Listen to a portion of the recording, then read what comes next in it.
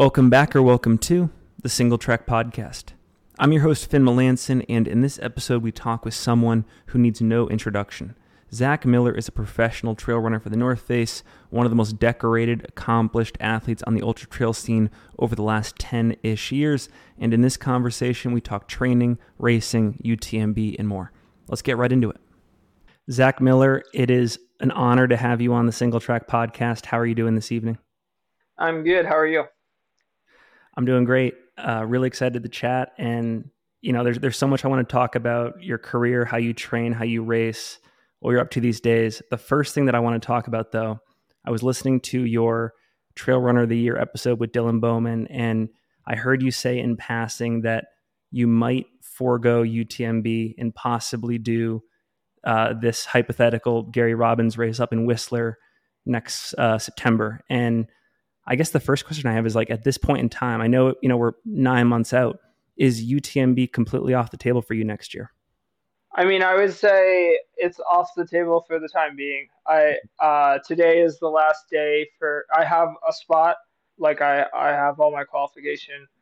Today's, I think, the 11th. So today's the last day to register for elites. I don't plan to put it in. So yeah, I mean, I guess things, if things were to change if some things were to change before now and then, I'm a person who's, open to re-looking at things. That's probably not the right word I'm looking for. But yeah, for right now, it's not in the plan to go there. Yeah, I've been looking at other options, including Gary Robbins's potential new race up in Canada. What else could possibly be on the radar, or what are you considering? Because I saw on Instagram that you left that email address where people could submit ideas, and I'm curious, did you get any good ones? Yeah. I mean, I got some. I mean, I got a lot of emails just from people who were, struggling with the decision of whether or not to run UTMB. People who were very decided that they're not running UTMB next year. People, who, yeah, I think most people were either sitting on the fence or pretty decided that they weren't going to run. A few people may have been suggesting other races. Most people were just, I guess, inquiring of, like, what was I thinking and how might they be able to be involved. But so, yeah, I mean, I did receive some emails from some high level elites as well. There's different things that are, I guess, on my mind. Just from a personal level, I'm planning to race Hard Rock, so then I'm looking for a race after Hard Rock to focus my efforts on. I'm looking at Gary Robbins's new potential race. Obviously, he's still working on getting it off the ground, so things aren't set in stone there. That's probably one of the races I'm considering most highly, but I just can't really I can't really give you an answer on that because he is still in the works of, getting it off the ground. So basically Gary and I have been talking, and he's just, like, keeping me updated as he makes progress. If I wouldn't go race there, I mean, other races that appeal to me are like, well, I was trying to think. Tour de France popped into my mind, but I don't think I would Really? go to Tour de France. No, I don't think I would go there. I'm just saying it popped in my mind because I guess I was just talking to someone today. They were saying that's where Francois Francois? is going to Yeah. go. So no, I don't think I'm so drawn to Tour de France for this year, especially coming off of a Hard Rock. I think it's a bit soon, especially for as big of an effort as that sort of race is. That's just where Francois is going, so it was on my mind. That's not where I plan to go. I would be looking, like I said, at Gary's race, or maybe at, like, Grand Raid Reunion, because I've been drawn to that race for a while and have never had it fit in the schedule. There would be other options. I think Grand Raid would, if it's not Gary's race, I think Grand Raid is maybe one of the places I would be most interested in going. I think timeline, it fits up well. And it seems like an interesting and intriguing challenge, and a good race. Yeah, outside of that, I mean, sure, Ultra Trail Cape Town's been on my radar for years, and I've never made it down there. The Templier would fit in pretty nicely, and I've been to that race before. They do an excellent job. I think they just announced a 10,000 euro prize purse for the race, which is very nice. So, not that I don't so much make my race decisions based on prize purses. Prize purses are really just, they're bonuses, they're cherries on top. But I mean, I guess just a shout out to them, and that they've kind of really upped their game and put some nice prize money in that race, which is not the be all and end all, but it is nice to see races making those efforts. Thank you to NAC for supporting the show. NAC is the official nutrition partner of Single Track because I'm a big believer in what they do and how they do it. The idea behind their products is simple. The ingestion of a single macronutrient, like carbohydrates, is not enough for the vast majority of athletes to fuel ultra distances. After a few hours of effort, you need the complete nutrition approach to go farther for longer. So many athletes are bonking in the 100K and 100-mile distances because they're using products made for shorter efforts that overuse sugar and lack other critical macros. And that's the problem NAC solves. It's the sports nutrition made for the ultra distances. If you're curious, head over to their website, nac.com. That's spelled NAAK. Check out what they got. And at checkout, use code SingleTrack15 for 15% off your next order. With that, let's get back to the conversation with Zach Miller. As I was prepping for this episode, I listened to a couple interviews that you did with Billy Yang. I think it was 3 years ago and 5 years ago. And maybe it was the one 5 years ago, back in 2018. He asked you, would you ever do a 200 miler? And it's cool that at the very least, Tour de Géance is maybe on your radar. I mean, it's on my radar as a race. Would I ever do it? I'm not sure. I mean, I won't say I won't, because as Walmsley says, he always ends up doing the thing he makes fun of. So, like, he sort of jokes that he hasn't necessarily said this. I don't want to put words in his mouth, but he's sort of like, you know he hasn't necessarily said this, but he's, I think, sort of like joked that, like, one day he may become like a race walker, because it's like, you're like, oh, I'll never do that. That'll never be me. Like, I I don't, I don't vibe with that. And then next thing you know, you're doing it. So, I mean, when I was young, like high school, I was like looking at ultra stuff like Western States 100 and being like, yeah, but I was very naive, and I'd be like, yeah, well, they run so slow. Like, I could probably do that. They just run so slow, but I like to run fast. So why would I want to do that? Like, I don't want to do that, And now I do that sort of stuff, and I think it's great. So you always have to, like, keep an open mind, because the things you think you'll never do, one day you wake up and you're doing them, and you think they're the greatest thing ever. It was funny.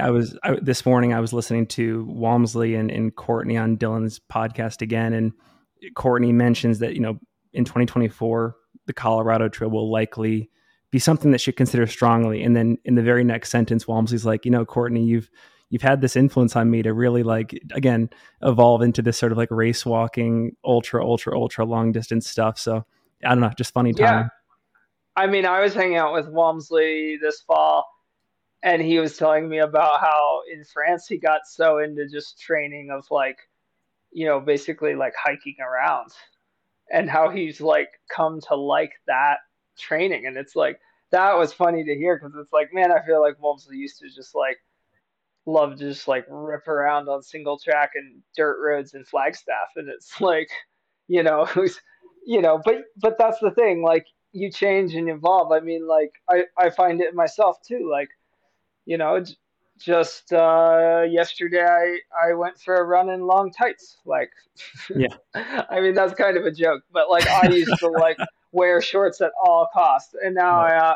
I have training runs where I'm like, you know what, this having your legs like covered thing is kind of nice sometimes. So, but no, I mean, like, I also find myself like, I used to be really, really like pretty stubborn about like running every step. Like, oh, don't take any hiking steps. Like, this is running, this isn't hiking. Like, you know, and it'd be very stubborn. And I'm still that way in ways. Like, if you ever run with me, I'll often keep like a little trot going uphill, even if everyone around me is hiking. But I also like incorporate a lot of steep terrain into my training and have gotten more accustomed to being okay with like I'm still learning. Like I feel like I still fight it when I'm out there, but like I'm learning to kind of like, maybe lean more into whatever feels like efficient rather than feeling like it has to be what feels like running, because really all you're trying to do is move through the terrain as fast as you can and efficiently as you can. So if that's a run, cool. If it's a hike, kind of who cares, you know? When did that change start to happen for you? Probably as I started to like get more accustomed to the use of poles, which I started Nordic skiing about 2 years ago. I think this is my third winter Nordic skiing. So once I started doing that, I got a lot more. That kind of like set the light bulb off in my head of like, oh, these poles are really like useful. Like they're really useful in Nordic skiing. So it's like, like I couldn't imagine. Like if you told me to go out and Nordic ski with someone and not use poles, it's like there's no way I'm gonna keep up. Like I'm just gonna be so disadvantaged. So it's kind of like, well, if they're this helpful in Nordic skiing, if they're even like if they're even like a quarter as helpful in running, then like that seems pretty helpful. So I think as I did that and then kind of like incorporated them more into my training and got a lot more focused on steep terrain and just really long days, like, instead of doing training where like, you were kind of topping out at like 3 hours a day for 7 days in a week, you're going to training weeks that are like, 30 plus out. I'm not even sure what my training weeks were. I have to look at my log, but like 30 plus hours, and you're doing, 5, 6, 12-hour days in the mountains. And it's like, well, when you're doing that, you're just like, you're probably not running. Like if you're doing that, like out in the San Juans, you're probably not running every step, but you're still getting a heck of a workout.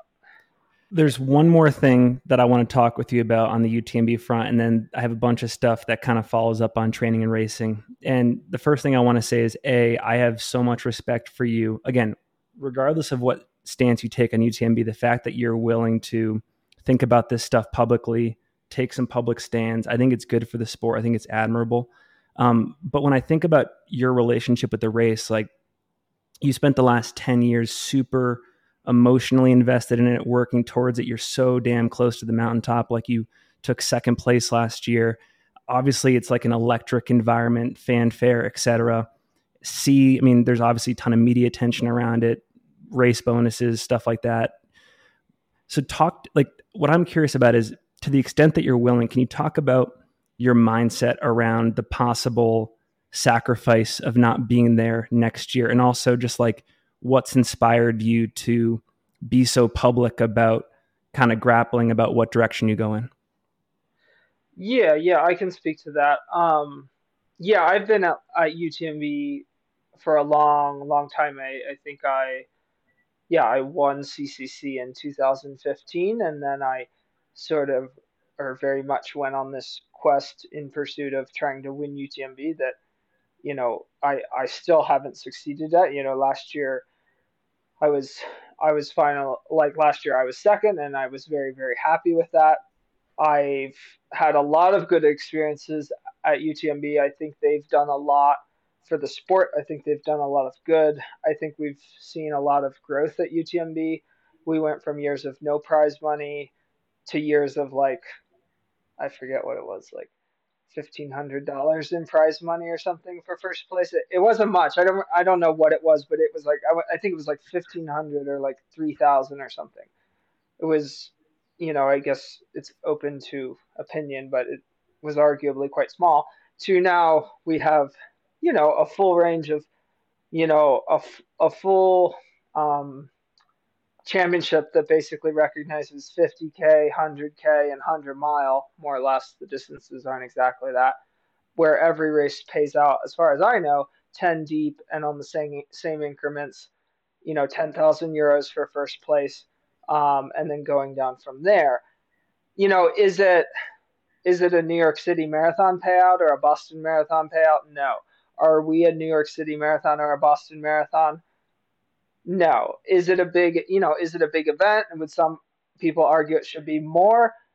Yeah. Am I grateful for what's there? Definitely. Am I grateful for the progress over the years? For sure.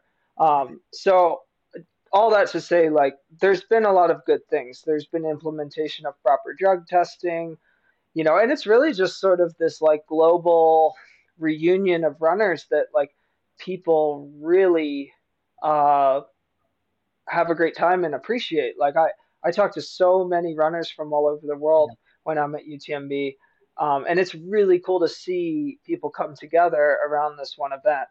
Um, Having said that, I've definitely had my concerns as of late when Ironman came in a few years ago and didn't fully take over. They bought, I think, what I don't I don't have like all of the details in writing. I think what I hear is they have like 49% shares of UTMB group. I believe there's three separate entities. There's UTMB the race, there's UTMB group, which is like, from my understanding, basically this network of races, like the series essentially, and then there's Ironman.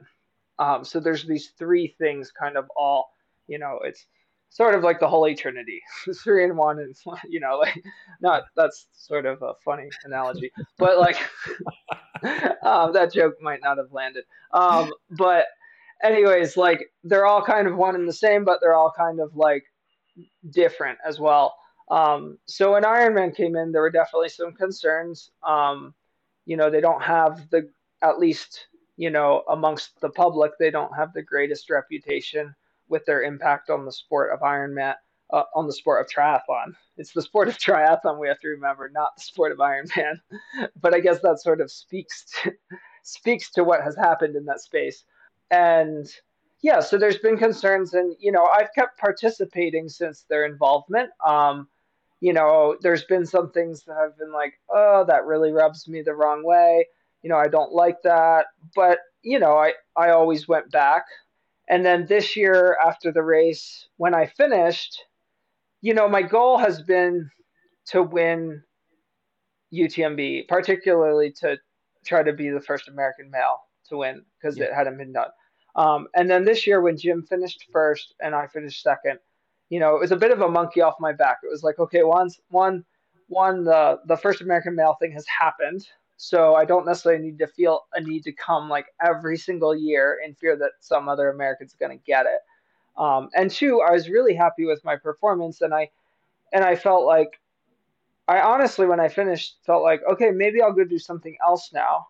And then I had an interview with Megan Hicks from Iron Far, and I was kind of explaining this to her, and she was like, and she was the one, like of all people, she was the one who I thought would be relieved and would be like, yes, you can finally do something else because I've wanted you to do something else for like forever.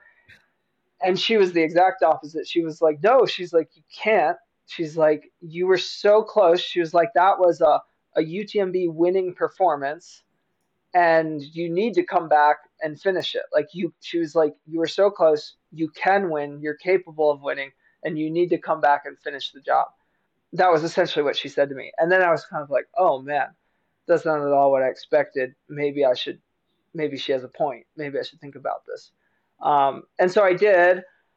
And this fall, when I went to Italy with the North Face for a big team gathering, I saw Germain Granger there, and I talked to him, and I was like, Germain, I was like, I think I'm gonna do UTMB. Like, I'm pretty sure that's what I'm gonna do. I was on the fence, but I was feeling pretty confident I would go back. And he was like, yeah, me too. I'm going back. And then it was actually while we were on that trip that the thing with the WAM race up in Canada happened with Gary Robbins, with Gary giving up his race and then UTMB coming in and starting a new race. And then it was shortly after that that the thing with Corinne Malcolm happened, with her being fired from doing live coverage. And that created a lot of stir, and that got me that got me thinking more about like, okay, is this a race I want to go back to? Is this an organization I want to be supporting? And after a lot of thinking, a lot of struggling, because I really did want to go back to UTMB, I came down to try and decide between, okay, well, do I go back to UTMB or do I put my name in for the Hard Rock Lottery? And putting my name in for the Hard Rock Lottery all but meant that if it came out, I'd be going to Hard Rock and not UTMB. I wrestled with that decision, talked to a good friend about it, and in the end, I decided I'm going to put in for Hard Rock. I was honestly still considering the option of running Hard Rock and also going to UTMB. It's not my style to stack so closely like that, but Yep. I was honestly still considering it. But I got into Hard Rock, and that's my plan, is to go to Hard Rock. And just in these months of thinking and things, I just my as much as I still would like to try to win UTMB, I think that's important to note. Like, I think some people are like, well, Zach just he did well at UTMB and now he's done and he's just gonna make a fuss. And it's like, well, I mean, I wanted to win UTMB and I was pleased last year, but there was still that carrot of like, I'd like to have this on my resume one day to say I won UTMB. I don't know if it'll ever happen, but I would like that. So yeah, I would I don't feel like I've accomplished all my goals there, and I would like I did have a strong desire to go back and try to get the win. But yeah, as of right now, I feel I feel pretty strongly that I'm not, how do I say this? I'm not a fan of the current direction of of UTMB and the impact that it's having on the sport and the direction that it seems to be going. I have a lot of concerns. I don't feel, and this is my opinion, I don't feel like the organization is acting in a way that is putting the sport first and asking, okay, what is the best, what is good for this, what is best for this sport and for the people that we're serving with this race, and then proceeding accordingly. I think they're asking maybe that sometimes, and I think they are still doing some good things for the sport. But I just basically, it comes down to like, I'm okay with them being a business. I'm okay with them making money. I'm okay with a big race. I'm okay with media. I'm okay with sponsors, but I want it to be run in a responsible manner. I want it to I want it to be run in a way that is helping move our sport forward in a good positive direction that still leaves space for the other facets of our sport of small races, of other race directors. I want them to conduct themselves in a respectful manner, respectful towards all the racers from the back of the pack to the front of the pack, respectful of the fans, respectful of the sport as a whole that they are part of, all those other races, all those other race directors. And I think the interesting thing is that UTMB has a massive opportunity to be a real beacon of light in our sport and to lead the way and to push the sport forward in a very, very positive manner.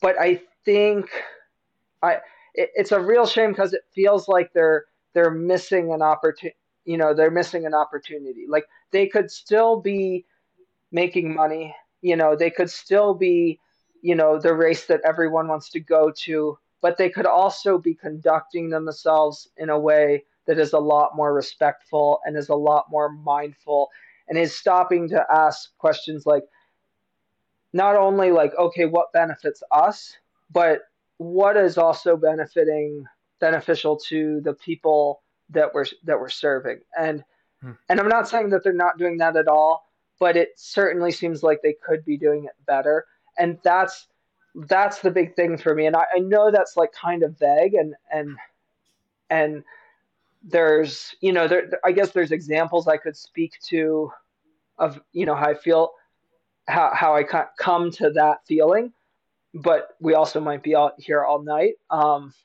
So like apologies to anyone's like, well, he's being very, very general and he's not saying anything specifically. But, I think some people looked at my posts and thought, oh, he's just mad about Gary and Corinne. And to be honest, like to be honest, Gary and Corinne were like the little tip of the iceberg for me, hanging above the water. Like that, like like to be honest, like I I part of me gives UTMB the benefit of the doubt that they didn't even like technically do anything wrong with Wham. That maybe it's exactly as they say. Like maybe Vale, they didn't necessarily say this, but maybe Vale did a really crummy job of managing the situation. Gary ended up giving up. They ended up moving in. Now is it respectful of them to move into that space without coming and saying, "Hey, Gary, like, do you mind if like we try to have a race?" I know that's incredibly considerate. Like, that's sort of not how the business world works. But at the same time, there's a lot of things in the world that people get frustrated with. They're like, "This just isn't good," and the world is kind of crummy. The world is not all crummy, but like if we would do more things like that, if we'd be businesses asking questions like that, like, hey, Gary, we don't want to be like stepping on your toes here. Is it gonna, like, how do you feel if we come in? I know that's like being very considerate, but like also why can't we hold ourselves to a higher standard like that? And with the Corinne thing, you know, I I don't have, like, I'll be honest, I don't have a ton of the details there. But like I said, like, is Corinne right? Is UTMB right? I don't have all those details, but for me those were just like little things sticking above the water.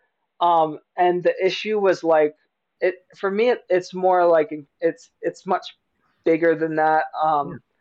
And yeah, it wasn't just like one thing. It was more of like when I sit back is like, how does this group run their business?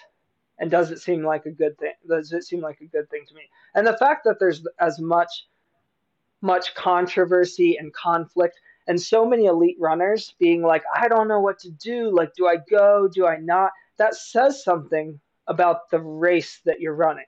Like, is is that stuff there just because of social media, because everybody has opinions and it flies like wildfire and stuff gets blown out of proportion?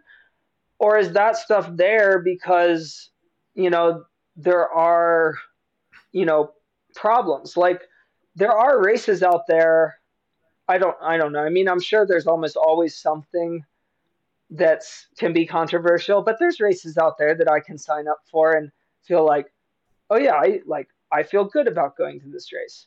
But then with UTMB, I think a lot of people have been conflicted, and I think that should be enough of a red flag to at least stop and say, hey, why is this? And is there something we need to do to make it better? Also, thanks to Rabbit for supporting the show. Rabbit is the official apparel partner of SingleTrack, and as you've heard me talk about over the last 3 months, I have become a frequent user of their new Cocoon 2.0 product, an advanced sweatshirt with a built-in turtleneck that pulls up into a secure hood and breathable face mask. It's also got thumbnails and watch windows to keep your hands warm without a fuss, and a water-resistant finish, plus a fleecy interior for the most comfortable protection. It is the real deal. Again, winter's here, so go check it out. And if you're curious, if you want to add something to your winter kit, check out the Cocoon 2.0 and use code SingleTrack20 at checkout when purchasing for 20% off your next order. With that, let's get back to the conversation with Zach Miller. You mentioned the tip of the iceberg, and we had Jim Walmsley on the show shortly after UTMB, and this was pretty unprompted. He said that even before the Corinne stuff broke, even before the Gary stuff broke, he went on record sort of saying, like, I'm actively seeking alternatives to UTMB, not just next year, maybe in the ensuing years. Granted, that was in September, so maybe things changed, but that was the first time in my mind where I was like, wow, like people, of your caliber in the sport are already starting to reconsider this time in the year in their race schedule. So that was interesting to me. The second thing I want to say, on Instagram, I saw this letter that was co-signed by you and Killian looking into alternative races among the elite community.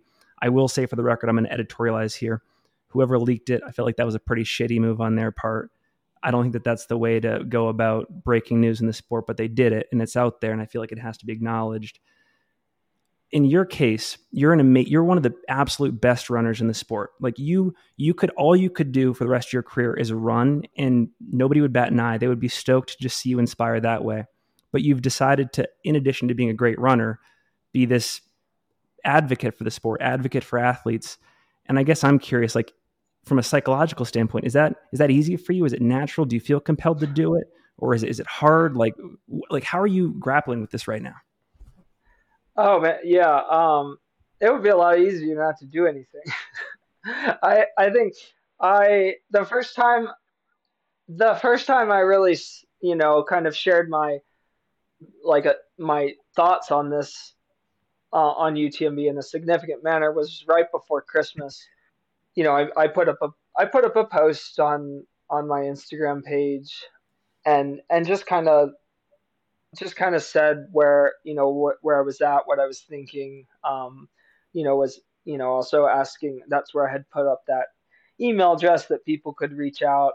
Yeah. That email goes to me. It's just I'm terrible at emails from the get go, and I was like, I do not need all of these emails in my current email inbox, which is already a mess. So I was like, I'm just going to do myself a favor and set up a new account just to for all these things to go to. So yeah, that was kind of the first time I like really put something out there. And I remember like after that, I was hanging out with my sister. We were talking, and I was like, I forget what exactly I said, but I was basically like, yeah, it would be a whole lot easier just not to do anything. And she was probably something like, yeah, activism is hard or whatever. Like, but yeah, it's definitely not like, it's not the easiest thing.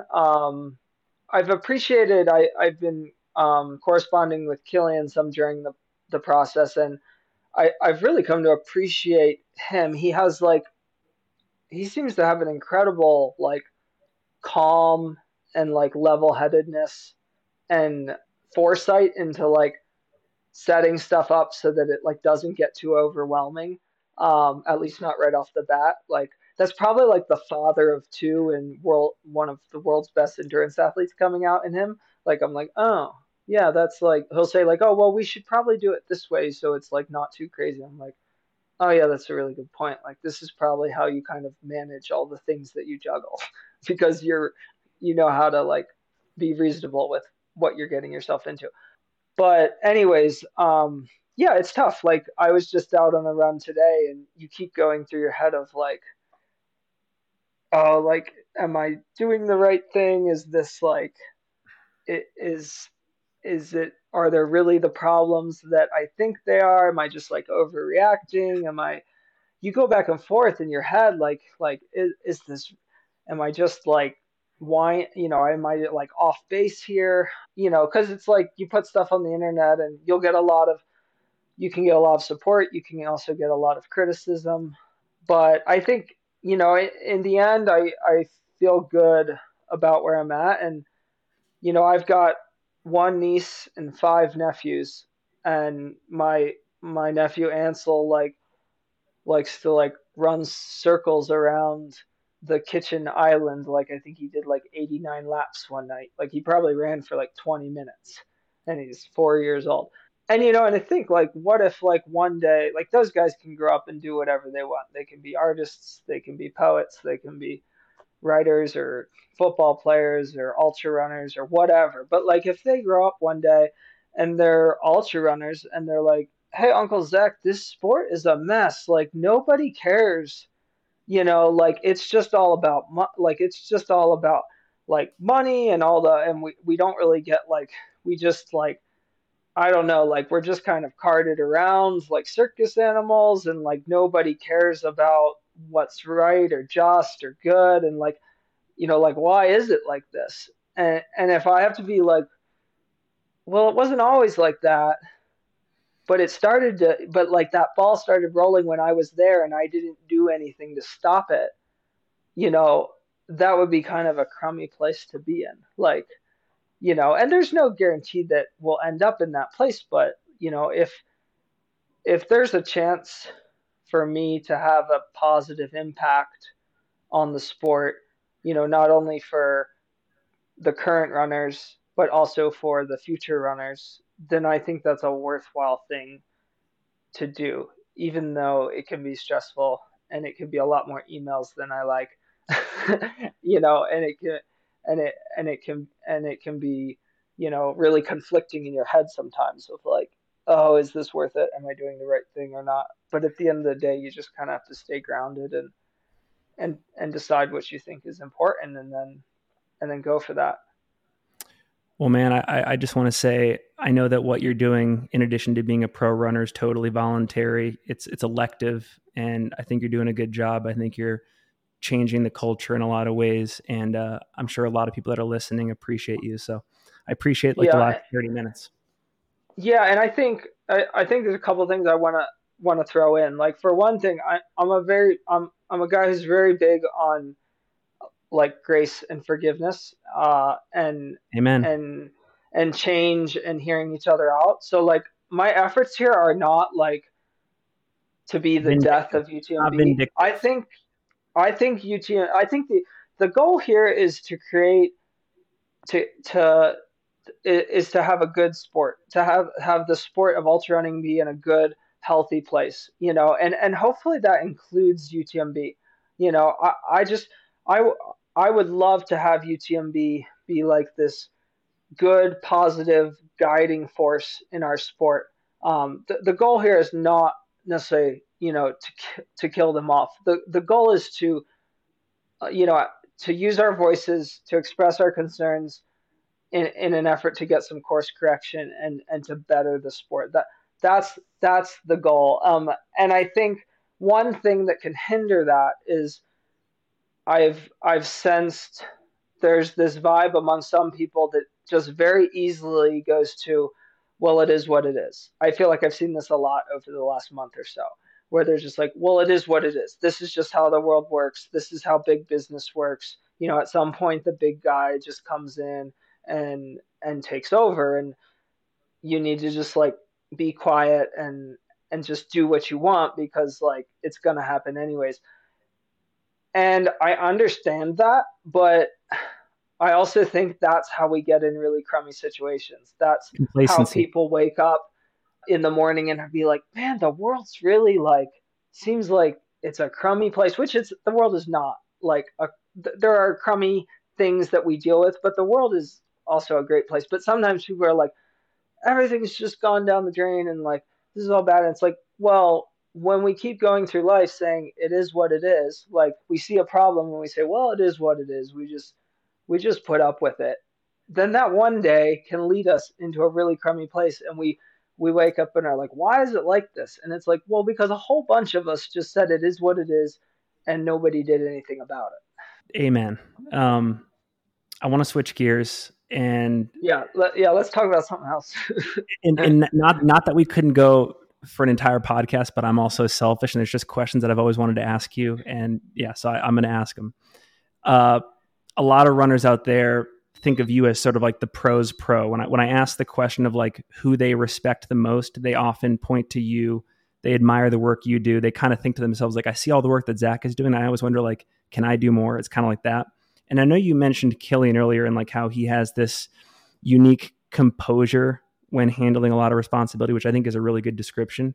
But maybe besides Killian, is there any particular runner in the sport who you really look up to or who you've been like similarly inspired by and they've driven your career to some extent? Well, yeah, I often don't have quick answers for things, but this year at the rut, the the runners on the team when we were at the rut got onto. I think it was the girls really. The girls on the team got onto this kick of asking everybody who their crushes were, which was like, awkward for him. Like I don't like to talk about my feelings. Like I was like, no, no, don't. Like I'll just gonna dodge this question like all weekend. Like no, I don't need to answer that. But then they got into like they were like, but they were asking both ways. They were like, well, who's your ultra runner girl crush and who's your ultra runner guy crush? And anyways, I did admit to them that my ultra runner guy crush is Adam Peterman, which is basically like the answer to your question here. Just in that like that's just not in an actual like romantic way. That's Totally fine just if that's the case too. and yeah, yeah. I mean, it could be okay, but for me, Sure. it's not in a romantic way. Yeah, yeah. Um, it's just that I think Adam's great. I think he's great for the sport. I mean, obviously has some incredible accomplishments, but he's just such a great human. Like you hang out with him and you're like, this is just a good dude. You're like, like I could lose to this guy and still be cheering for him. Like, which is not always easy to say about everybody. You know, so yeah, he's really good, really kind, really talented. I think hardworking. It's kind of a bummer to see him out this past year, but also really cool to see him working his way back. So and Aaron, his partner, was out as well. We kind of lost them both at the same time, which was a bummer because she's like an absolute crusher and like was running so well too, and then ended up in the injury boat with him. But yeah, I think a lot of Adam, and hopefully we'll see him do some big things this year because that guy is well, he's kind of a very big thing already happening, but a very big thing on the verge of doing even more. If you could hop in a time machine and go back to roughly 2015 when you just signed with the Nike Trail team, what piece of advice would you give yourself and why? What piece of advice? Or what would you want that Zach to know about the next 8 years? You know, I feel like I want to know I feel like I know what I want to say here, but I feel like it's not really stuff I would have told myself back then. It's just stuff I would tell runners now because the reason I wouldn't really tell it to myself back then was because I think somehow I managed to do these things back then. Um, and so my experience in doing them is why they're my advice to young runners now. But for one, like don't get too hung up on like chasing the sponsorship or chasing the prize money. Be like if you're gonna do it and you're gonna pour yourself into it, like do it because you want to, because it's like you're driven to do it because you're passionate about it, and race things because they're your goals. Those are the things that you want to go after, not necessarily just sure like money can like prize purses and things can have an influence, but like go after them because it's like that's what I want. Like, and it doesn't have to be that you want it because there's money there or whatever. And don't get too caught up in being like, well, how do I get sponsored? Like, who do I talk to? And like, what emails do I send? And what do I put on my Instagram? Like, no, just go out and chase what you're passionate about and work your butt off and race like as hard as you can. And then if that stop like, and then if you do that right, and maybe have I don't know if you want to say have a bit of luck, but like if you do that right and some things go your way, then those other things do tend to come. I guess the space is funny and they don't necessarily come to everyone, but for the people who are really like charging and pinning it, like they do tend to come.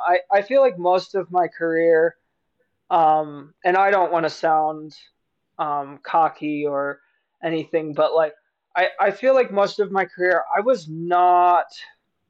I don't know. I just feel like I never put a big focus on like how do I get sponsored? or like how do I make a lot of like prize money. I was just kind of I was running because I loved running, and I was competitive because I was just naturally competitive, and I was trying to be the best I could be. And then one day I ran JFK 50, and like everything started to change. But sure, there might have been some thoughts of like, oh, like I don't know, it'd be cool to get noticed or whatever, like, but I was just very much like, no, I'm just doing this because I'm like into it, you know. And then stuff just kind of started happening. And I think that's my advice. Like, find what you're passionate about, crush it as hard as you can, and if you crush it big enough, like that stuff will come. It's interesting to me that the advice that you would give isn't really something that you've personally seemed to struggle with. It seems like you've always been able to kind of stay true to the original mission, original cause, and kind of love for the game. Well, yeah, yeah. I don't know. Maybe that's just because. Yeah, I don't know. I guess maybe that's just maybe that's just how I am. I don't know. That's just how I roll or whatever. It can be. I think it can be a trap to like chase money in the wrong way and chase sponsorship. I'm very grateful for where I'm at, but like I just feel like I didn't hardcore chase those things over the years. They came along, but like yeah, I think it can actually be like counterproductive sometimes. People are like, oh, well, I have to make money, so I'm gonna go run this race. It's like, well, dude, that doesn't make any sense. Like you might go there and win 3 grand, and that'll be good in the short term. But if you would like set up a smart racing schedule, and you would focus your efforts, and even run these races that maybe don't pay a thing but are prestigious, and you nail those, then then something more than a one-time paycheck starts to come, and then you start to build some momentum, and then you get something. It's I don't know. I kind of don't want to use this term, but it's kind of like this delayed gratification thing. It's like playing the long game instead of the short game. I think playing the short game as a young athlete can be very counterproductive sometimes. Not to say always, but I think it can. I think it can be an enticing carrot that can actually like hinder progress because you're just like, oh, in the short term, I'll make this money or I'll do this thing. It's like, well, wait, let's step back. Let's look at what we're passionate about. Let's look at like what would actually like be more meaningful, and then let's go like crush those things, rather than just like always chasing the next little thing in front of us. Do you get the sense that of all the pros in the sport, most of them are aligned towards the way you approach things, or do you worry that more and more runners are kind of falling into these money traps and sort of like not quite the right reason type traps for being in the sport and kind of like approaching it? I think a lot of people who are in the sport because they do like it. I mean, I mean, if you're gonna be an ultra running, you're gonna be spending a lot of time running. So I think a lot of people who are in the sport do like it. I do think like the sponsorship thing, the money thing, can get distracting. Like you like it, but then it's like um, I think you can be distracted by like building your brand and building your career, and and yeah, those I get it. Those are kind of parts of the game, but I think there's some very genuine. I'm trying to also answer your question. I think there's some very genuine people in the sport, but I think there is also like developing. I do sense a vibe of like as the sport grows and new people come in, there is a vibe of like, well, I want to be getting like what I'm doing is valuable, and I want to be getting my fair share, and I want to be getting paid, and you know and all of that. Mm. And I think and we don't want athletes to be treated unfairly, but we don't want that element of it to influence us in a negative way. I'm sort of like struggling with exactly how to word this, but yeah, I think there's a lot of great people in the sport. I think it's easy for some people to get sidetracked down ways that are sort of like distracting from the craft of just like, trying to run well. There was a thing on Instagram the other day showing all these NFL players walking into their games. They were doing like a funny thing of like, sort of like who, I don't know if they sort of like who was best dressed, who showed up best dressed. And they're showing like Patrick Mahomes in like a super Yes. sharp suit, and like uh, Jalen Hurts in like, I don't know, a really fly looking outfit, and everybody's like so polished and like look at that. And then they show Jason Kelsey. They show Jason Kelsey of the Philadelphia Eagles walking in, and they probably showed his brother also, Travis. who's dating Travis, who's dating Taylor Swift, like, and Travis would have been like all decked out, and then they show Jason Kelsey, and he's coming in with like a pair of blue jeans, a ball cap, like a sweatshirt, and like looks like his like maybe like his gym bag from like high school, like, and somebody in the comments was like, Jason Kelsey showed up in his I'm married with two kids fit. But like, but then other people were like, Jason Kelsey is like, I'm just here to play football. And I love that. I'm like, we gotta not like in sports, we gotta not forget that like we're here to do the sport, man. Like I'm just here to run the race. Like, I mean, granted, there's other things to it too, but like I appreciate someone who's just like, dude, this is my craft, and I'm mostly about and like my number one is my craft. Like, like, and granted, my career has evolved a lot, or like I've seen a lot of opportunities and things over the years, and I work with a lot of sponsors and stuff. But at the end of the day, like I want to be, I want to be working hard at running.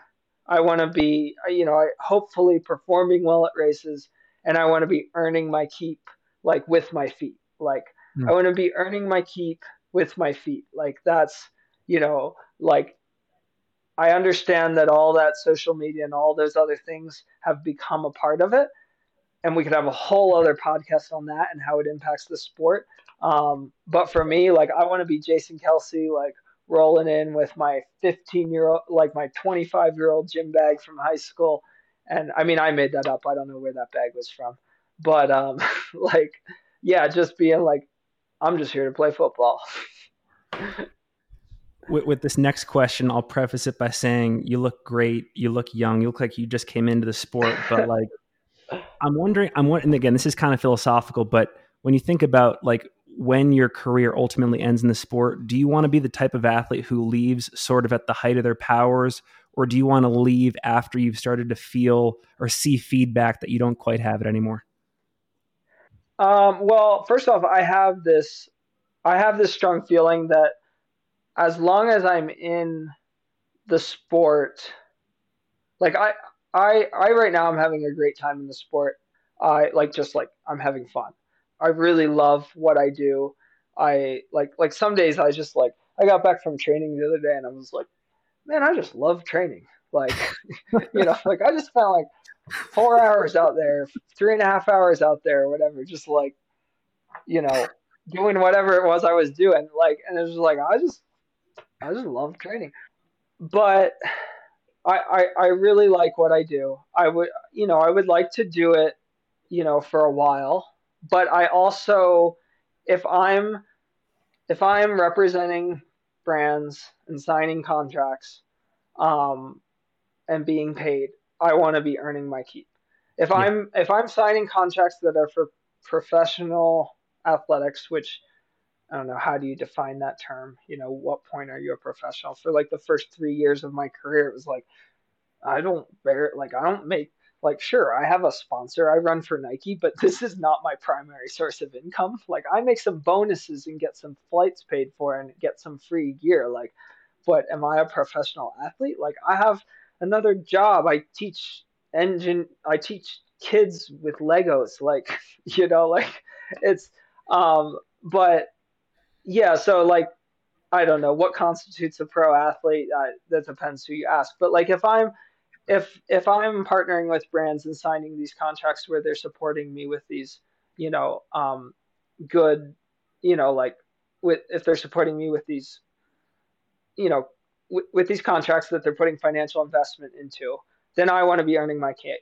And I don't want to be there milking, and I say this now, and hope, I don't know, like, I don't know. I feel like at this point, I feel like I stick to this over the years, you know.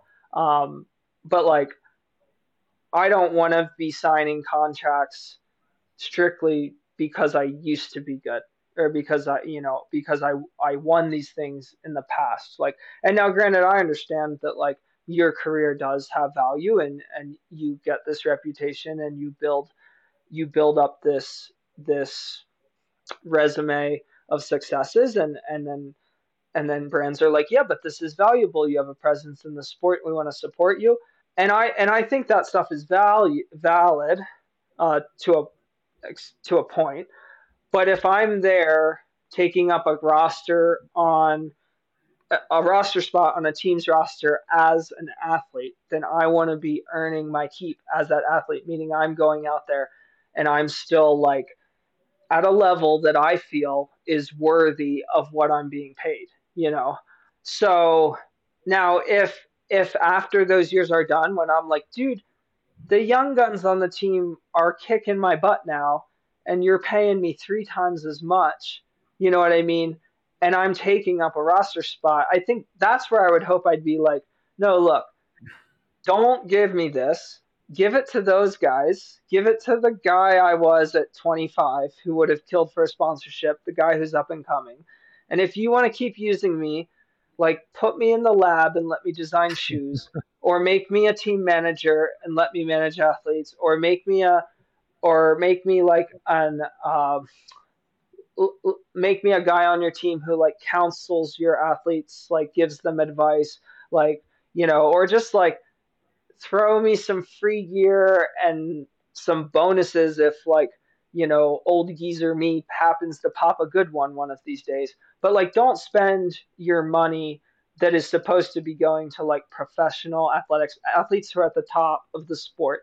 Don't spend that on me if I'm not there anymore. If you want to find another way for me, transition me into another role, and use the the history of my career to promote your brand, and I'm on board with that, and you're on board with that, and maybe we even have a salary involved with that, then let's create a space for that. But let's not take dollars away from all these guys who are coming up the ranks just because like I used to be good. You know what I mean? And that's like, maybe that can sound, some people might take offense to that mentality, but that's just like my mentality.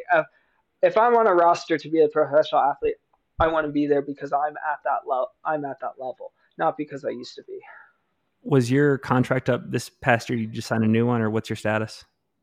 Yeah, I was at the end of a contract year this year, and then I just like went through a long contract negotiation, and signed, or actually commit committed to a new one. It was a long process of going back and forth on different things, and yeah, and then I just committed to a new one. So yeah, North I mean, Face? yeah, I'm still with the North Face. I'm Okay. continuing with the brand. Yeah, I'm not jumping ship. There were I'll be honest, there were some opportunities after UTMB. And I pretty much always take a look around, because I'll be honest, my experience in the game is you don't you don't climb the ladder very much unless there's other interested parties. So I almost always do hear people out, and I look at what my options are. But yeah, I've been happy at the North Face, and they went through the process, as did all the other folks, and I'm continuing on with them. I know we can't obviously talk exact numbers, but is the money increasing at the top of the sport for people that are, getting first, second, third at UTMB and, winning Western states and stuff like that? Like, are you noticing proof that like the money is increasing, or has it kind of stayed the same throughout your career? Oh yeah, for sure. No, it is in no way stayed the same. At the very front, at the top, and I'm glad you phrased it like that, because you almost have to, like, when you ask this question, you almost have to, I think, break it up. Yeah. But at the top end of the sport, and granted, I would not say that like I am, you know, I wouldn't say that I'm the athlete in the sport who can get, you know, the biggest contract out there. Like I'm not trying to like downplay. I'm just saying there are athletes I think in this sport who have done things I haven't, who have performed better than me, You have a who can damn good demand resume, even though. yeah, who can get even higher offers. But I do think, yeah, I think where I am in the sport, I do have a look into that realm that you're referring to. And yes, at that in that range of the sport at that upper end, it has grown like astronomically from where I started. Yeah, it's pretty shocking. Like my parents, my father especially, who's I mean, my dad is a mason by trade and is about to retire from. He now works in installing kitchen cabinets, and he has just been like blown away over the years of like opportunities that have been put before me and just numbers and things. He's just like dumbfounded that there's that much out there. So yeah, I mean, and granted, my experience is not necessarily everyone's, but yeah, that front end is definitely moving. The hope is that like you know the front end moving means that the middle and the back end start to move too, which you know we always want to be mindful that like money is not everything, and money can also like influence a lot of bad ways. But there is a lot of value in what athletes are out there doing, you know, in the sport. There's a lot of value, and it's good to see brands recognizing that and brands compensating accordingly. It's a really weird game because there's no standard of like you went to school, you got a 4 year degree in engineering, average starting salary is whatever average starting salary is, you know, like 70K or whatever, you know, that like for engineering. And I don't even know what it is. There's nothing like, there isn't that in sports. I work with an agent, and my agent, Howie Kofleski, taught me long ago, he was like, or told me long ago that he's like, your your value is whatever you can get a company to pay you. Like there's no set scale of like if you've won this race or you've done this thing, you know, or you've been at it this long that you get X amount of dollars. And yeah, it's a funny game, you know. It's I don't know. That is kind of a long rabbit hole as well.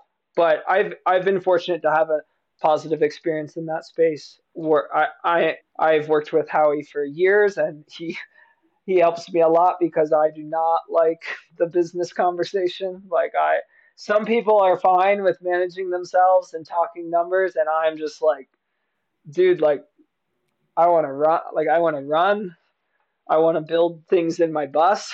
Like I want to ski. Like I do not want to like go back and forth, you know, over numbers. So he helps me navigate that, and I'm super grateful because it takes a lot of stress off my plate. Well, man, like I said, I appreciate you in the transparency here. I'll ask you some running specific questions. I guess the next one is the 2017 UTMB still the most competitively thrilling / theatrical ultra you've ever participated in, or has that changed? The 2017? 2017. This Uh, would have been, I think, the first year Walmsley was in it. It was like yeah, you, Tim, Debo, yeah, Xavier, yeah. It was, Francois, yeah. I guess it Killian. was stacked to the gills. Yeah. I think that, yeah. I think that was an incredibly competitive year in terms of who was in it. You know, and times show this. I think the sport has really progressed since that year. You know, it's funny to hear you ask that because I'm kind of like 2017. Wait, why is that? You know, but yeah, it was. Yeah, we did have that year that was just absolutely stacked to the gills. To the gills. It's interesting now because it's like the time that won that year is like is not the time that is winning. You know, currently. So like basically that yeah that was probably like from who was on the start line one of the most competitive years we ever had. But I think since then we've had years where the competition may have not been as deep, but the performance results have gotten very deep. Now we probably have guys, I don't even know, like what did 10th place run this year? Like 22 something? Like probably, yeah, probably like 22 something. And I'm pretty sure we probably had years where 22 something won the whole race, you know? So, yeah, I don't know if we've surpassed that year in terms of like sheer competition of who was on the start line, but I think we've made if those guys in their state then, which I was one of them, were on the start line in the past couple of years, you know, they're they're still up there, but it's like we all had to step up our game or we were going to get smashed by our 2017 selves. Or we were going to get our 2017 selves were going to get smashed by our 2023 selves and 2022 selves. That year was awesome, and I bring it up because, again, not to bring it back to UTMB, but one of the things that I get really, as a fan, that I get sad, depressed about is if we lose the unity of competition that UTMB creates, will we ever in the next few years get a chance to see as many people like you on the same start lines again? That to me is one Yeah. of the greatest losses in this whole scenario where it's Yeah. like everyone becomes dispersed. It's like the band Well, and breaking up. that's one of the great things about UTMB. Like I said, they've brought in a lot of good to the sport, and I hope they can continue to do so. I they really have created this, what I have wanted for like years. Like, you know, I remember thinking like, man, it would be cool if we had one race that was just like the undisputed, like best of the best world championship. You win this thing and you're basically just the king, you know? And that's what UTMB, like, which you could argue otherwise, but like, that's kind of what UTMB became in a sense. Maybe not entirely, but like in a lot of people's eyes, I guess it has become that, and that's been really cool. And having that depth of competition is also really really cool. And yeah, you're right. Like if things would falter there at UTMB and we'd Yeah. lose that, would we ever get it back? And I think maybe we would. Sport has a way. I don't know. I like to think, or I think maybe sport has a way of finding its way. Like, new things kind of emerge. I mean, even like look at trail world championships now. I think that is an event that has really come a long, long way. It used to be like, oh, this is kind of a B level race, and now I think it's much more of an A level race. Is it above UTMB? No, I don't think it's at the point where it's above UTMB, but at least not in like an excitement and a wow factor. But in terms of competitiveness, I think that is a top notch race, and I think they're starting to do a really good job with that event. Hopefully UTMB can continue to be this wonderful thing that it has brought to the sport. But if it ceases to, then maybe something else can become that. And I also think it's important to remember that I also think it's important for athletes and fans to remember that UTMB is not. I think it's a great event. I don't want this to sound like I don't want this to sound like too much of a jab, but I think it's important to note that like UTMB is not the be all and end all. I think there's been this argument that I've heard lately of like young upcoming runners, they kind of need UTMB for their careers. Like that's where they go to build their careers, and I very much understand that. But one thing I want to point out, and I don't know how many people have been thinking about this, is look at the rankings at the end of the year, which the rankings are always to be taken with a grain of salt, right? They take a year's worth of hard work and performances and you know come down to amount of algorithms and voting and all this, and it's not like it's not a head to head race. It's opinions and algorithms basically, depending on which one we're talking about and how the process is done. but look at the rankings. Like who I believe I actually have not paid like super close attention to them as they've come out, but I believe, correct me if I'm wrong, Walmsley was first, right? Or maybe he hasn't been announced, but assume he's first. Is But this number for two is trail runner of the year or ultra for, runner of the yeah, year? there's so many, right? That's also a good question. But if we look at free trail, right? Yeah. Which I think free trail is an interesting one to look at because it does not go by discipline. We're all in there together. We're comparing like basically just who are the best like trail runners out there, which is really interesting to put us all in one category. But I think it's also very cool. And so, like, look, we've got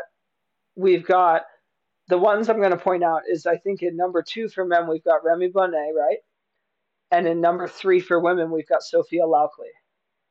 And now, correct me if I'm wrong, but I think it's quite possible that neither of those two athletes, who I think you could also argue are two of the biggest up and coming names in the sport, especially Sophia. Remy's been around for a long time, but he just started so young.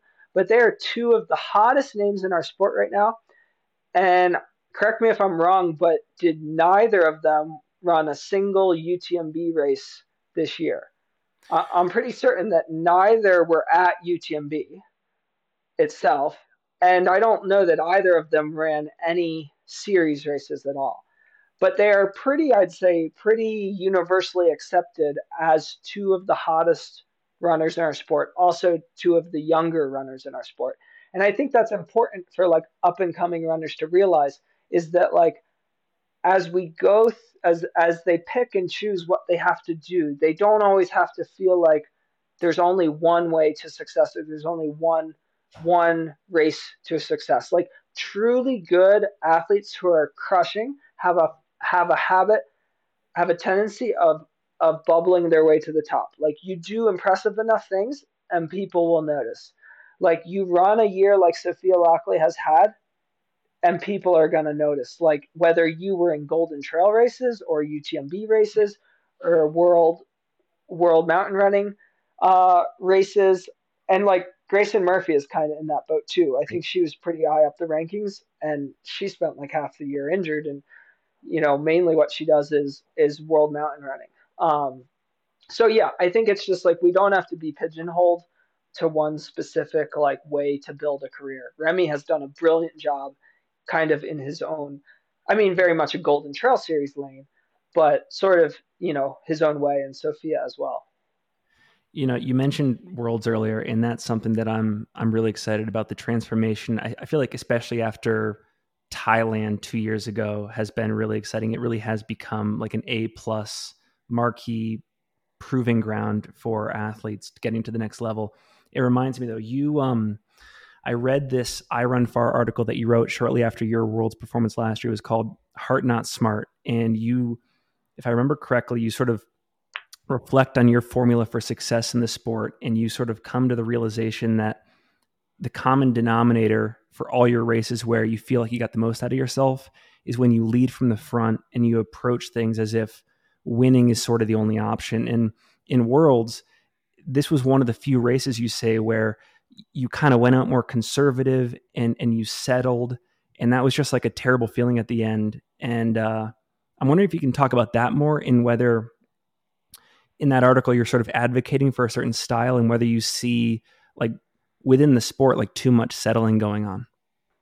Oh, this spurs a variety of things, but well, you use the word settle, and that that that word sort of has a bad taste in my mouth. I ran Division 3 track and cross country in college, and I had this coach Dave Worth.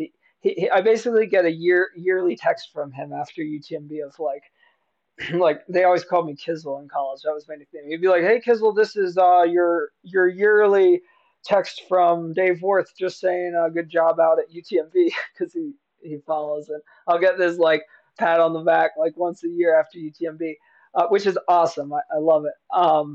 But oh man, that guy used to tell us not to settle. I think probably more yell at us not to settle. Like be on in the infield and be like just go are you going at us like don't settle, don't settle, don't settle, like in the middle of a 10K.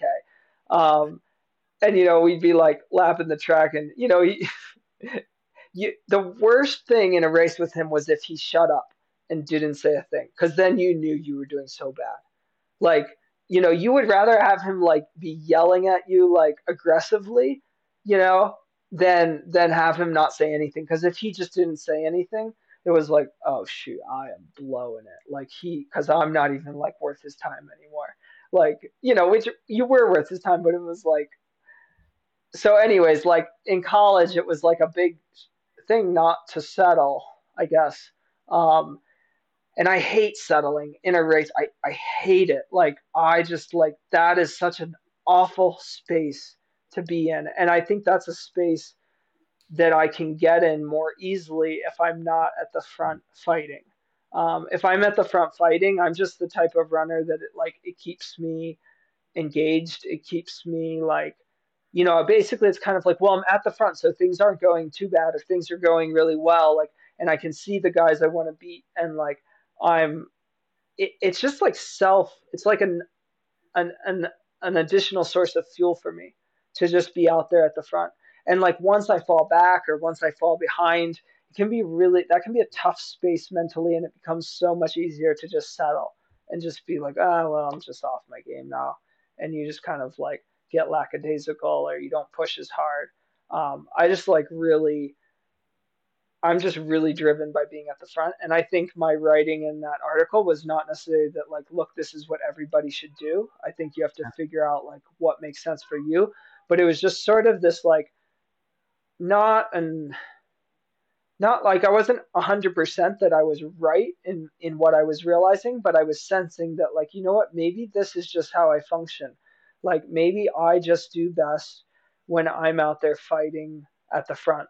And even though on paper like a coach might be like, oh, that's just an idiotic strategy, like I was like, maybe for me that's the best strategy. Like I just get out there and just hang on, and that just keeps me going. And for some people that's not the case. Like they have some other strategy that works. But like for me, yeah, like you said, like when I look back over my career, like even from my very first JFK 50 against Rob Carr, I remember being on the towpath and we started running so fast. At least I felt like we were running so fast. That was like, dude, I think we're just gonna maybe like all like I was like, I don't know that we can do this. We were just gonna maybe like blow up. Like I don't know that anybody can stay on this train.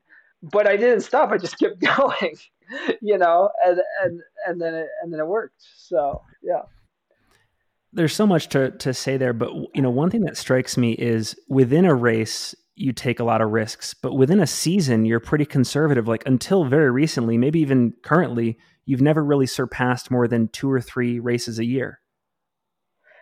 Yeah, I mean, I've definitely surpassed that when you take into account like shorter races, because I usually Yeah, throw at least but a few of ultras. those in there. But in ultras, yeah, no. When I first started racing, actually right after I raced JFK 50 mile, that was not my first ultra. That was my first 50 mile. It was my third ultra, I guess. And right after I raced that, Howard Nippert, who's a guy who ran, I think, on like the U.S. Like 100K road team or 24-hour team or something, said something to me. I met him. I didn't even really know him. I just met him after JFK, like in a hotel with the race director or something. And he said something about like like his advice or his like theory was like not more than, I forget. I think he said like not more than two or three.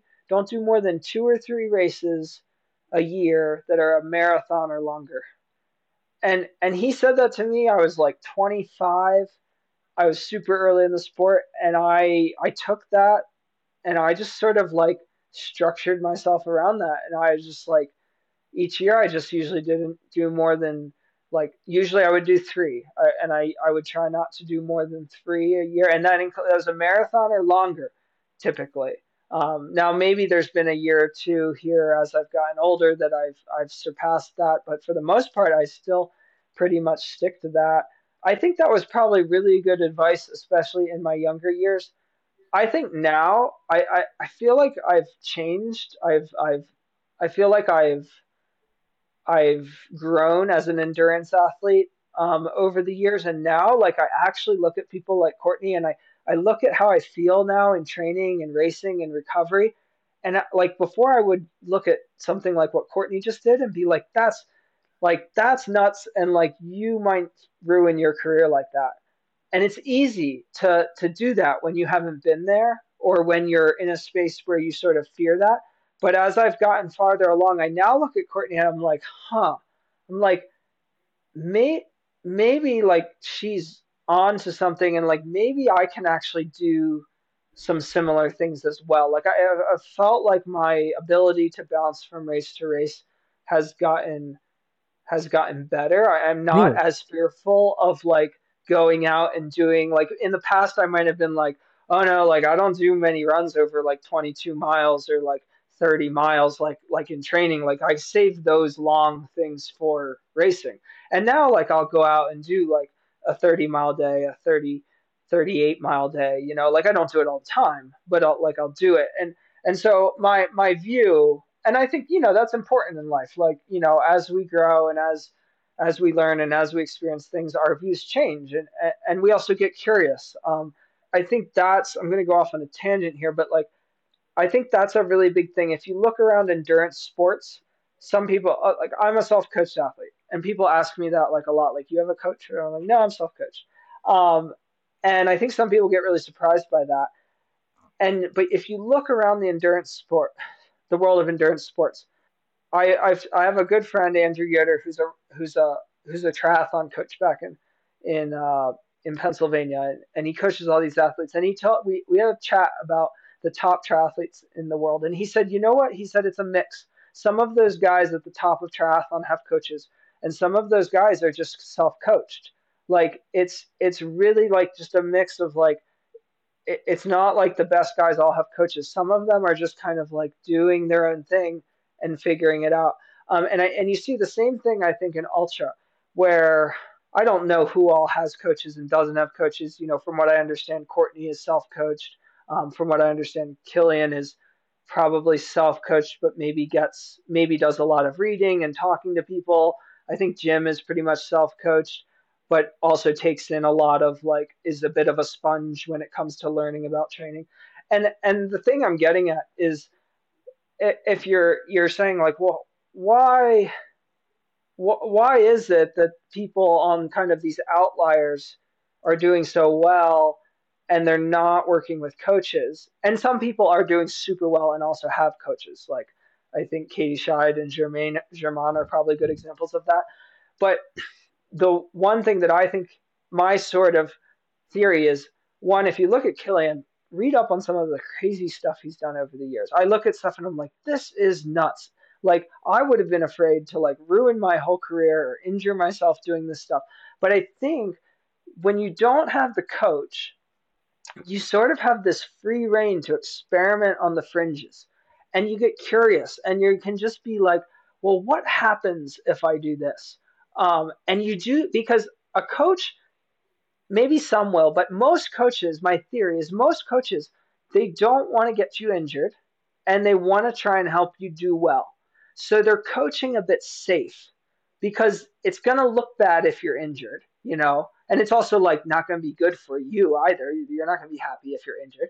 So they're kind of like, I'm not saying coaches don't take any risks, but I think there's probably a very like, it's probably common for coaches to play things a little safe. Like, well, this is what the data says. This is what the books say. This is what the research says. So we're going to kind of play in these lines. And then you get guys like maybe Killian, maybe Courtney. I don't know what everyone's doing, but just you get people who are just self-coaching, and they can just be like, well, you know what? I'm just going to try it. Like, I'm just going to go. I'm just going to do this crazy thing. I'm going to do this crazy training block, and I'm going to see what happens. And you have to. It takes some balls to do that because like it might blow up in your face, but you also have the freedom to do it. And I think that's like sometimes where those really big gains and those next level performances come from is the people who are willing to go out there and play on the fringes. But it's high risk, high reward. And I'm not saying that like, you should all go out and do something crazy, but I think it's also like at the end of the day, it's just running. Like if it doesn't work out, like I know we care about it a lot, but like I don't know, like there's something fun about rolling some dice, like, being like, hey, I don't know, like I did some things differently this year. Like I texted with Seth Rolling before UTMB. He's like, dude, your training looks awesome, and I was like, well, I think I'm either gonna have like I think I'm setting myself up for either like a really big like a really terrible race or a really great race. And I don't know which one it's gonna be. Like, cause I'm either gonna be like way overcooked or I'm gonna like unlock something that I that I've never been capable of. And when you're doing it, you don't know until you go out there and race and test it.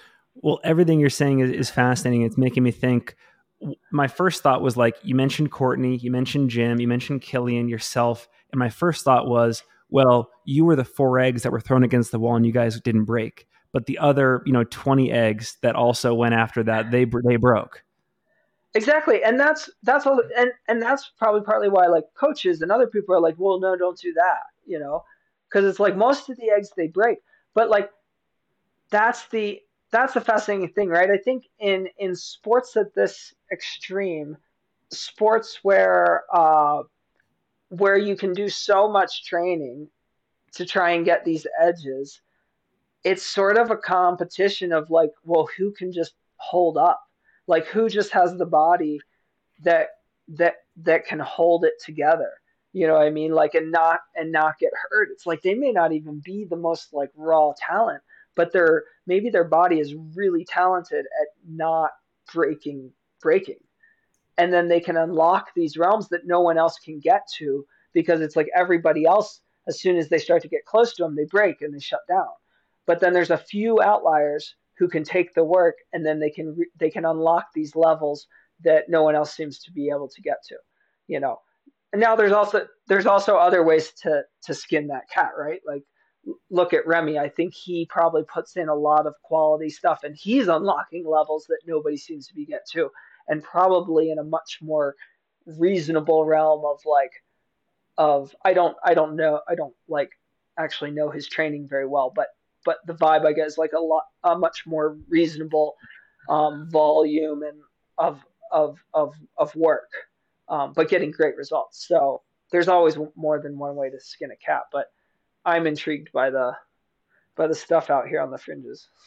Is there anything from your risk taking over the years when it comes to training methodology that you feel has become tried and true? You feel confident doing it, and at this point, you could like go talk to a coach and say, "I think you should try that with your athlete," because at this point, I don't think it's a risk. I actually think it's a requirement for like XYZ races,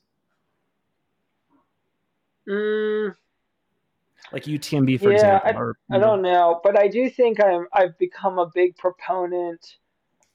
I think I've become a big proponent of if you're doing a vert heavy race, a long endurance, a long like long in time, long in distance, and high in amount of vertical race. I have become a big fan of of jumping heavy into the vert, getting less concerned about the miles, getting less concerned about the pace, and just like going out there and becoming like like looking at your runs and being like, man, like 80% of this mileage is on pretty mellow terrain. Okay, let's get rid of that stuff.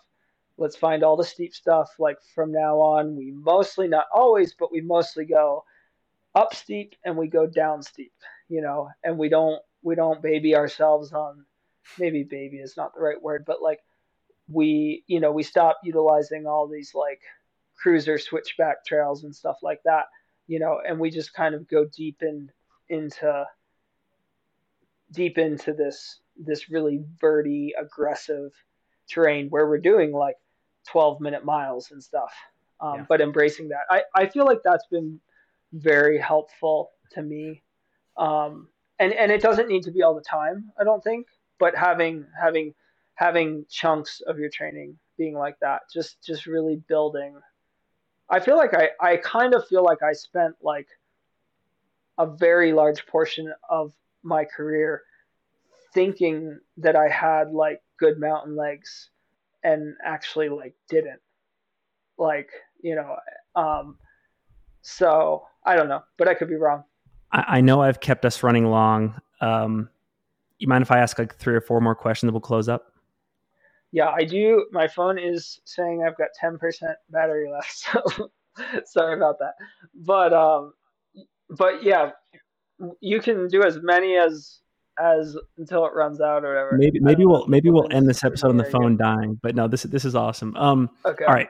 One of the questions, obviously, you just did rim to rim to rim, which is amazing, and maybe we do an episode on that later because I have too many questions. But I'm originally from New England. I grew up in the Maine, New Hampshire area. Okay. The White Mountains are near and dear to my heart. Have you They're ever great mountains. considered doing like the Prezi Traverse or the Hut Traverse Oh up yeah. there? Oh yeah. Yeah, yeah. That stuff's been on like the Pemi Loop, the Prezi Traverse, the Hut Traverse.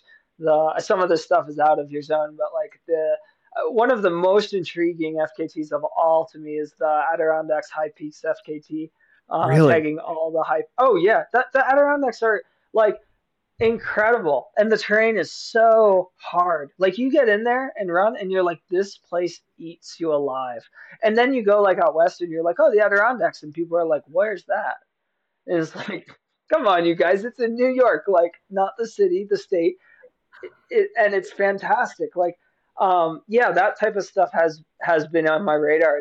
It's a matter of like finding time for it and getting to it. But yeah, like I've been up in the White some, not excessively so, but some, and it's great up there. The Northeast has some real gems.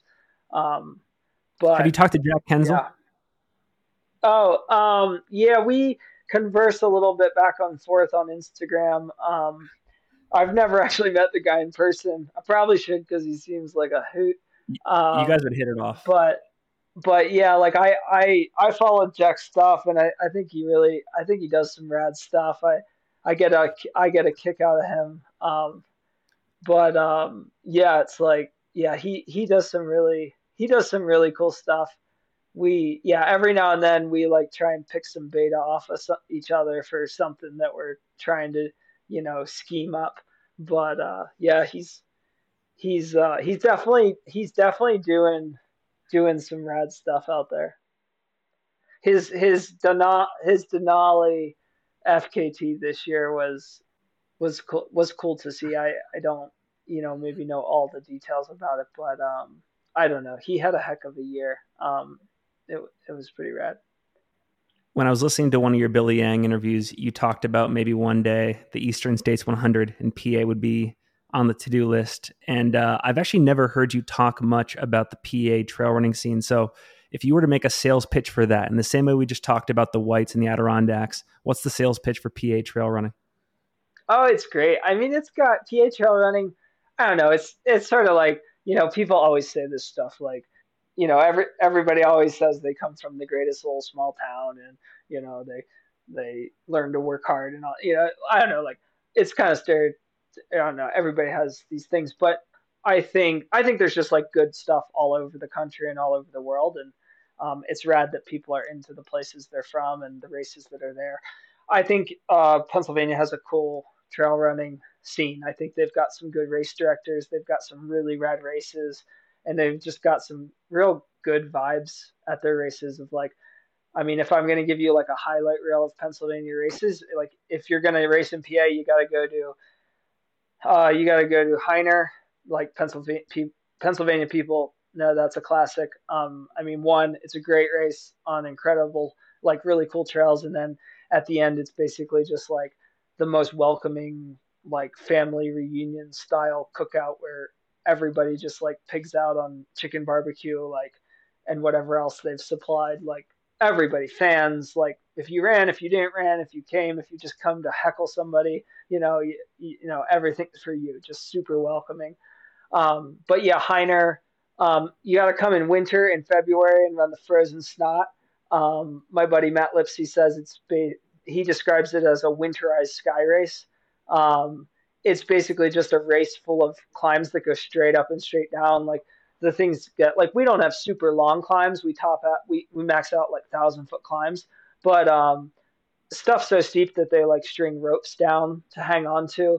Um, and yeah, it's like really cool race that they strategically try to put it on like the coldest time of the year. That's the strategy. And then send everybody out slipping and sliding across whatever the woods bring that day. And then I don't know, my own personal bias. I mean, sure, like Eastern States 100, World's End 100K, those are probably great events. I've never run them, but my own personal bias is the Conestoga Trail Run in my hometown. It's just like 10-mile trail race on some like really rugged, classic Pennsylvania trails.